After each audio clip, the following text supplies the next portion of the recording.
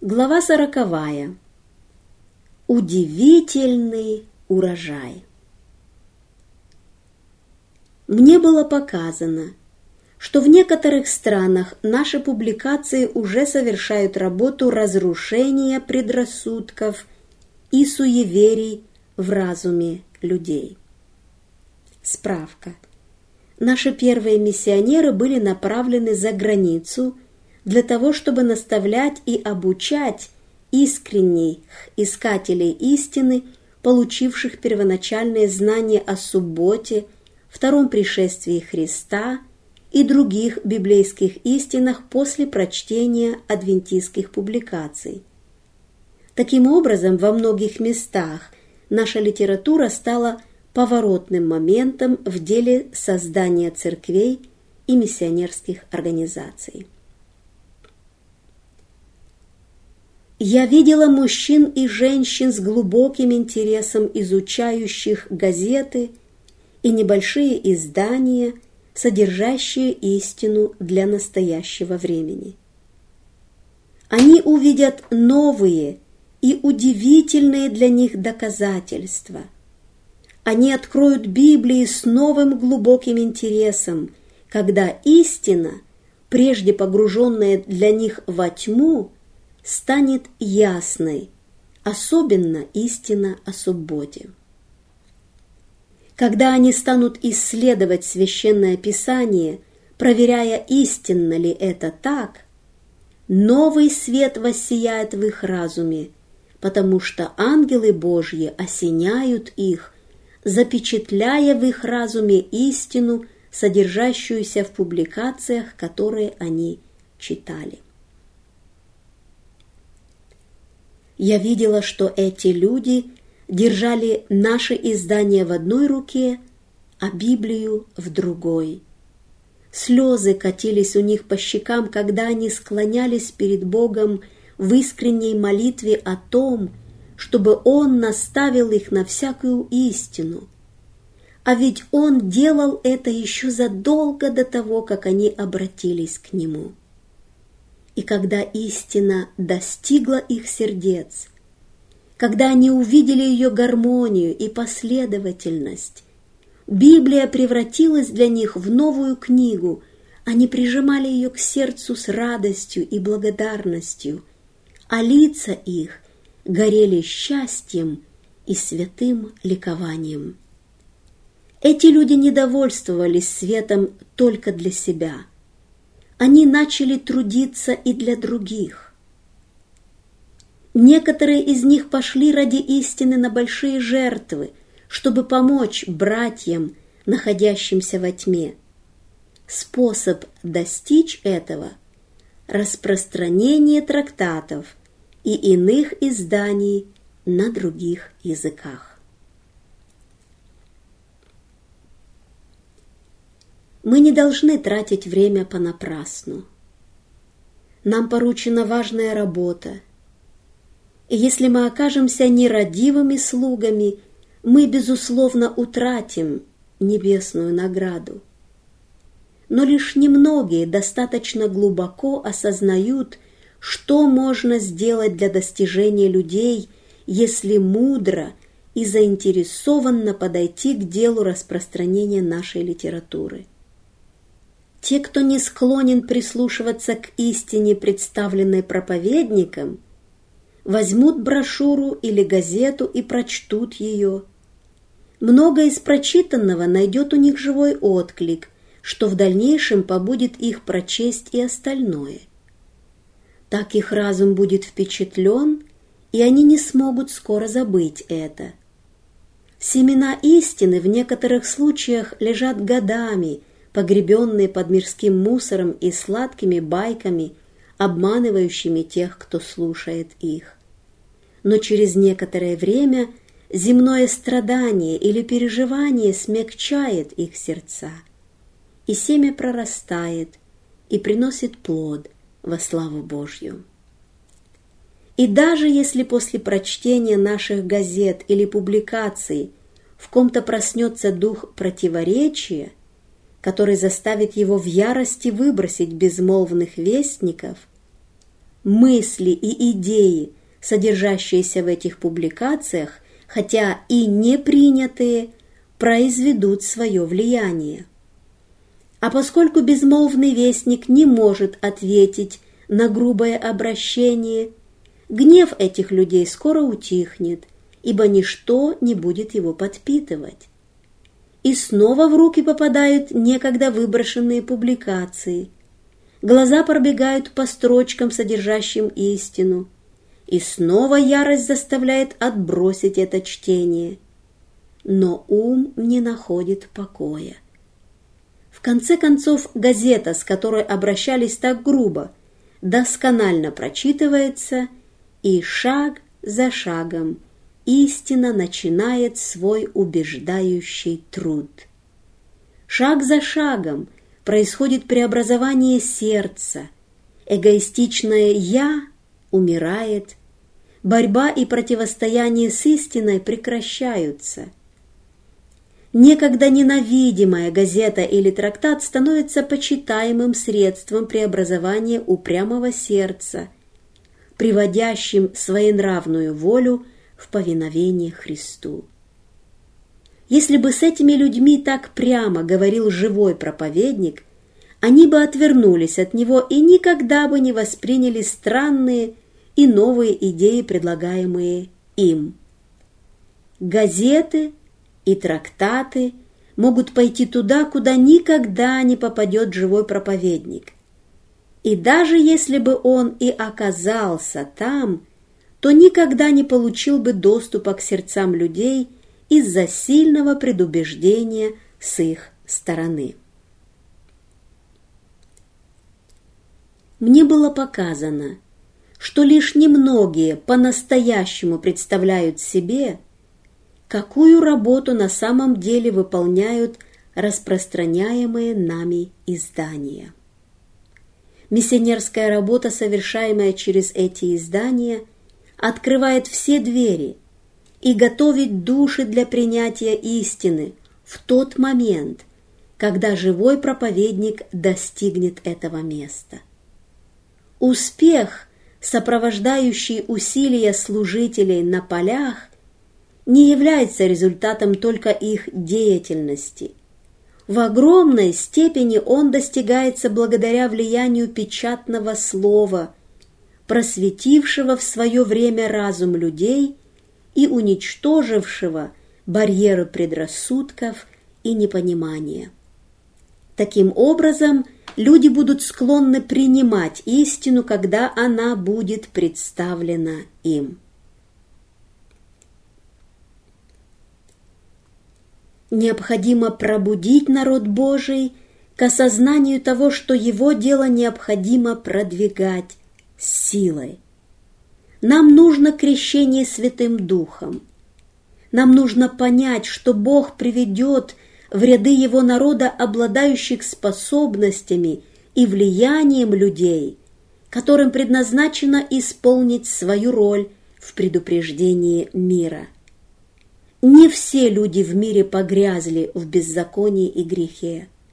У Бога много тысяч душ, не склонивших колени пред Ваалом. И в падших церквах есть богобоязненные люди. Если бы это было не так, мы не получили бы весть для распространения «Пал Вавилон, великая блудница, выйди от нее, народ мой». Евангелие необходимо провозгласить в наших городах. Образованным и влиятельным людям надо дать возможность услышать эту весть. Не только белым, но представителям других рас необходимо принять истину. Цветным надлежит трудиться для цветных, и следует поддерживать их в работе, которую Господь предопределил им исполнить. В дело Божье необходимо привносить значительно больше молитв, значительно больше подобия Христу, значительно больше согласованности с волей Бога. Работа на показ, с непомерной широтой и расточительством средств не поможет исполнить возложенную на нас миссию. Многие жаждут дыхания жизни с небес. Люди воспримут благую весть, если она будет принесена к ним так, как Бог желает донести ее. Христос с радостью берет безнадежный материал, тех людей, кого сатана унижает и через кого работает, и делает их подданными своей благодати. Он радуется, избавляя грешников от страданий и гнева, который должен пасть на непослушных. Он делает своих детей своими посредниками для выполнения этой работы, и, успешно осуществляя ее, они даже в этой жизни в состоянии обрести драгоценную награду. Но разве можно сравнить земную награду с их радостью в великий день последнего откровения? Теперь мы видим как бы сквозь тусклое стекло, гадательно, тогда же лицом к лицу. Теперь знаю я отчасти, а тогда познаю, подобно как я познан. Искупленные дети Христа – это Его драгоценности, Его великое, особое сокровище. Они подобно камням в венце, богатство славного наследия Его для святых. На них, на подвиг души своей, Он будет смотреть с довольством. В этой жизни наш труд для Бога кажется почти бесплодным. Наши старания делать добро могут быть ревностными и настойчивыми, и все же нам станется не суждено будет увидеть их результаты. Нам может казаться, что наши усилия потрачены впустую, но Спаситель уверяет нас: наш труд отмечен на небе, и воздаяние не замедлит. Апостол Павел, ведомый Святым Духом, пишет: «Делая добро, да не унываем, ибо в свое время пожнем, если не ослабеем». И в словах псалмопевца мы читаем: «С плачем несущий семена возвратится с радостью, неся снопы свои». Хотя окончательная великая награда будет дана во время пришествия Христа, чистосердечное служение Богу приносит награду уже в этой жизни. Работник встретится с препятствиями, сопротивлением и горьким, жестоким разочарованием. Он может не увидеть плоды своего тяжкого труда. Но, несмотря на все это, он получает благословенное воздаяние за свой труд. Все, отдающие себя Богу в бескорыстном служении людям, сотрудничают с Господом славы. Эта мысль облегчает самый тяжкий труд, укрепляет волю, делает человека способным мужественно переносить любые невзгоды. Работая с бескорыстным сердцем, облагороженным участием в Христовых страданиях, разделяя Его сострадание, труженики Божьи распространяют потоки Его радости и приносят честь и хвалу Его превознесенному имени. И хотя многие плоды труда работников Божьих незаметны в этой жизни, они имеют Его верное обетование об окончательном успехе. Как Искупитель мира, Христос постоянно сталкивался с видимой неудачей. Казалось, Он делал мало той работы, которую страстно желал совершить, чтобы возвысить и спасти людей. Сатанинские силы постоянно преграждали Ему путь, но он не падал духом. Он всегда видел перед собой результаты своей миссии. Он знал, что в борьбе со злом истина в конце концов восторжествует, и сказал своим ученикам: «Сие сказал я вам, чтобы вы имели во мне мир. В мире будете иметь скорбь, но мужайтесь, я победил мир». Жизнь учеников Христа, как и его жизнь, должна быть серией непрерывных побед, зримо незаметных здесь, на земле, но в великом будущем они будут признаны таковыми. Моисей отвергнул царский престол. Павел – богатство, славу и почет среди своего народа и предпочел жизнь в служении Богу. Жизнь этих людей многим представляется жизнью самоотречения и самопожертвования. Было ли это действительно так? Моисей считал укор Христа большим богатством, чем сокровища Египта, и это было действительно так.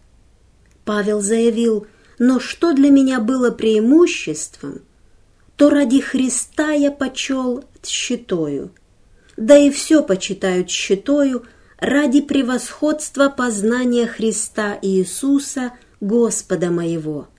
Для Него я от всего отказался и все почитаю за ссор, чтобы приобрести Христа». Он остался доволен своим выбором.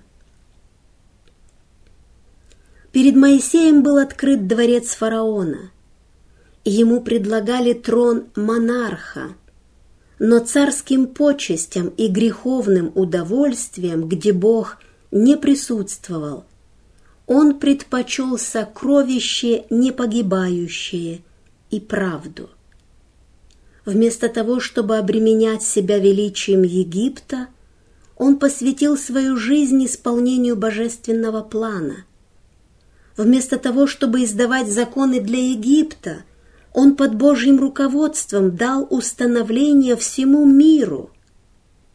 Руководимый Богом, он передавал людям те жизненные принципы, которые охраняют семью и общество, которые являются краеугольным камнем процветания нации, принципы, признанные в наше время величайшими учеными мира как фундамент всего наилучшего, что есть в человеческом обществе.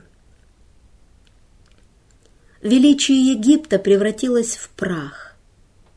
Его могущество и цивилизация затерялись в веках, но совершенное Моисеем не стирается веками. Великие принципы праведности, которые он устанавливал и по которым сам жил, остаются незыблемыми. Кто может оценить жизненный подвиг Павла? На его пути, когда он возвещал евангельскую весть, путешествуя из Азии до берегов Европы, распространялось то благотворное влияние, которое облегчает страдания, утешает в печали, которое удерживает от зла, духовно возвышает над эгоистичными и плотскими чувствами и дарит надежду на бессмертие. Чего стоит жизнь каждого Божьего слуги, оказывающего такое же благословенное влияние? Какая радость ожидает нас в жизни вечной увидеть результаты труда этих великих мужей. Конец близок. Он приближается тихо и незаметно, подобно бесшумному вору в ночи. Пусть Господь поможет нам не спать, подобно другим, но бодрствовать и трезвиться. Скоро истина одержит славный триумф. И тогда все, кто сегодня избирает труд в сотрудничестве с Богом, тоже станут участниками этого триумфа. Время коротко. Вскоре наступит ночь, когда никто не сможет трудиться. Подходит время, когда каждый день даст столько обращающихся, сколько было их в день Пятидесятницы, после того, как на учеников сошел Дух Святой.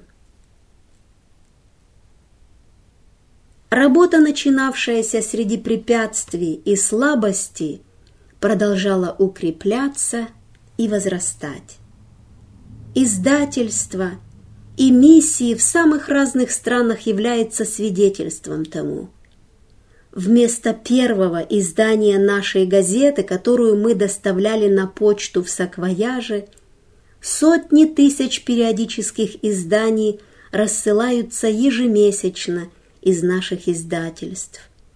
Рука Божья сопровождает эту работу и помогает ей укрепляться и процветать. Работа вскоре завершится. Церковь воинствующая, подтвердившая свою верность Создателю, станет церковью победоносной. Наш полководец, никогда не допускающий ошибок, говорит нам: «Вперед! Ступайте на новую территорию, поднимите знамя в каждой стране. Восстань, светись, Иерусалим, ибо пришел свет твой, и слава Господня взошла над тобою». Наступило время, когда через Божьих вестников свиток развернут перед миром. Истина, содержащаяся в вести первого, второго и третьего ангелов, должна дойти до каждого народа, колена, языка и племени. Она должна осветить тьму каждого континента и распространяться до отдаленных островов на морях. Эта работа должна быть выполнена безотлагательно.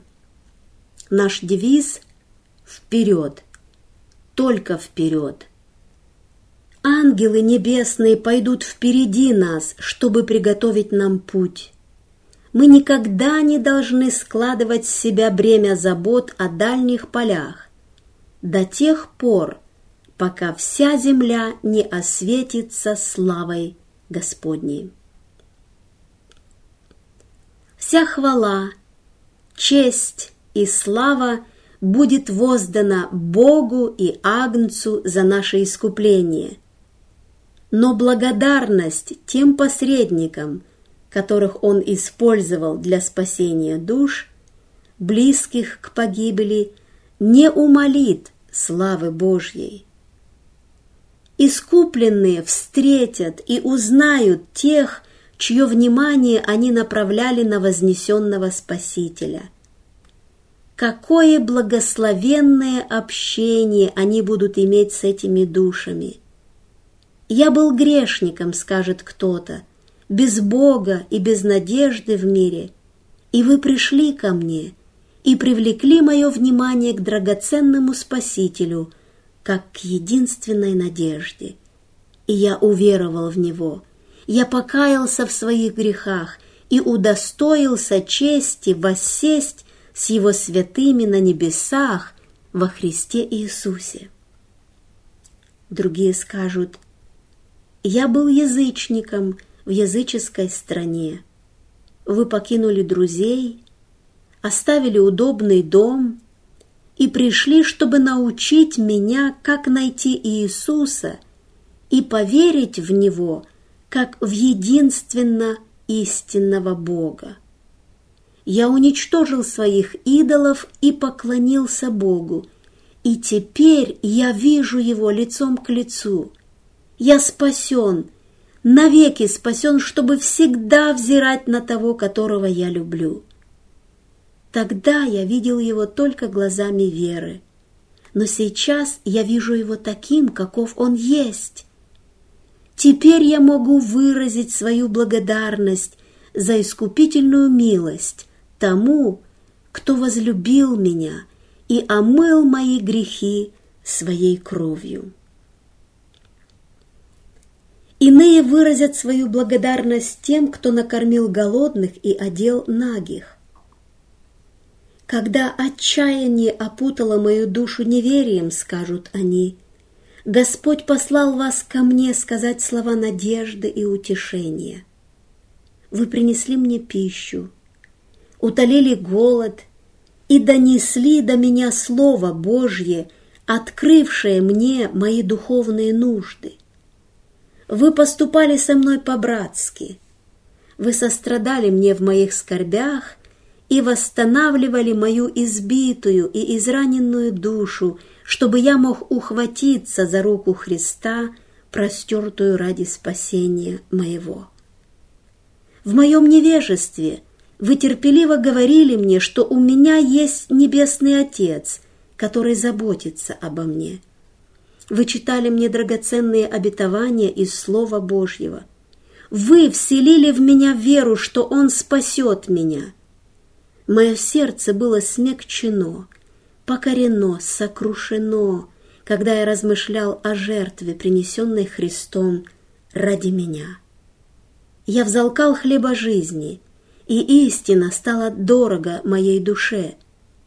И теперь я здесь, спасенный, навеки спасенный, чтобы всегда жить в Его присутствии и славить того, кто отдал свою жизнь за меня.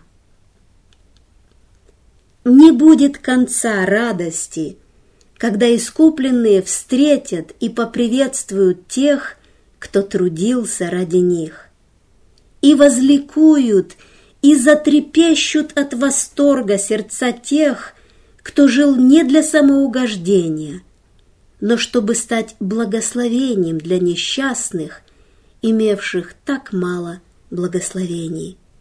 На них исполнится обетование. Блажен будешь, что они не могут воздать тебе, ибо воздастся тебе в воскресение праведных. Ты будешь иметь радость в Господе, и я возведу тебя на высоты земли, и дам вкусить тебе наследие Иакова, отца твоего. Уста Господни изрекли это.